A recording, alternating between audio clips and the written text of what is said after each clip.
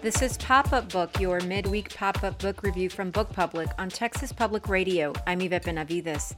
This week's pop-up book is Things You Would Know If You Grew Up Around Here by Nancy Wason Dinan. The protagonist in Nancy Wason Dinan's debut novel, Boyd, is an enigmatic empath living in the Texas Hill Country. She's an acutely perceptive young woman. We never quite know if she's merely sensitive or if there's something else going on, something surreal or supernatural. What grounds the ambiguity for us is the insurmountable cataclysm of 2015 in the Texas Hill Country, the devastating Memorial Day floods that ravaged this part of Texas and changed the landscape irrevocably.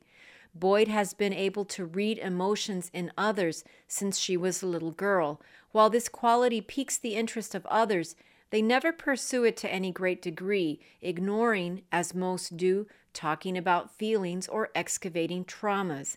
With each new perception of debilitating grief or sorrow in others, Boyd acts to help, to figure out how to solve their problems or quell their sadness.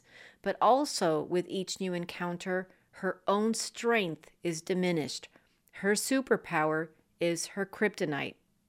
Boyd has enjoyed a long friendship with Isaac. He keeps her at arm's length because his goal is to leave the Hill Country forever after he graduates from the University of Texas.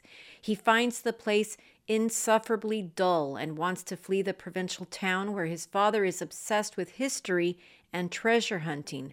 Isaac himself pans for gold to help pay his university tuition.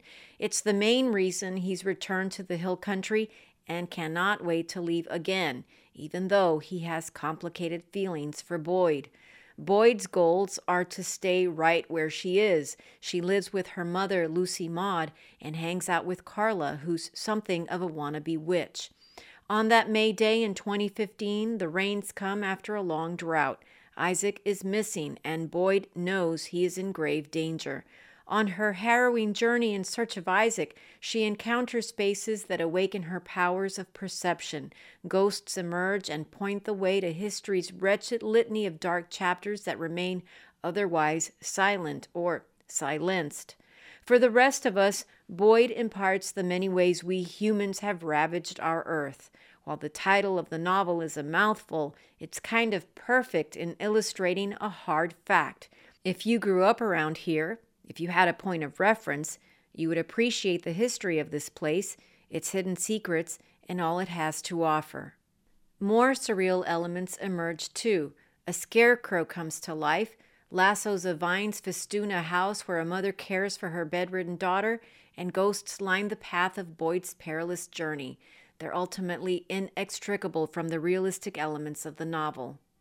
Things You Would Know If You Grew Up Around Here shows that we don't just accept evidence of climate change or other disasters that befall us.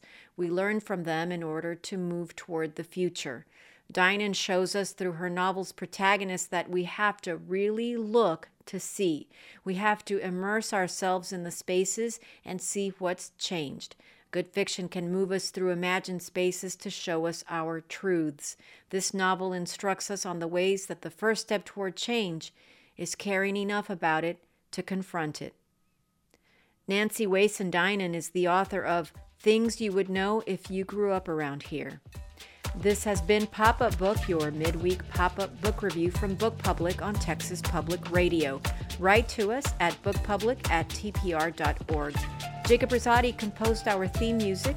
Bree Kirkham is our digital producer. Dan Katz is Texas Public Radio's news director. I'm Yvette Benavides.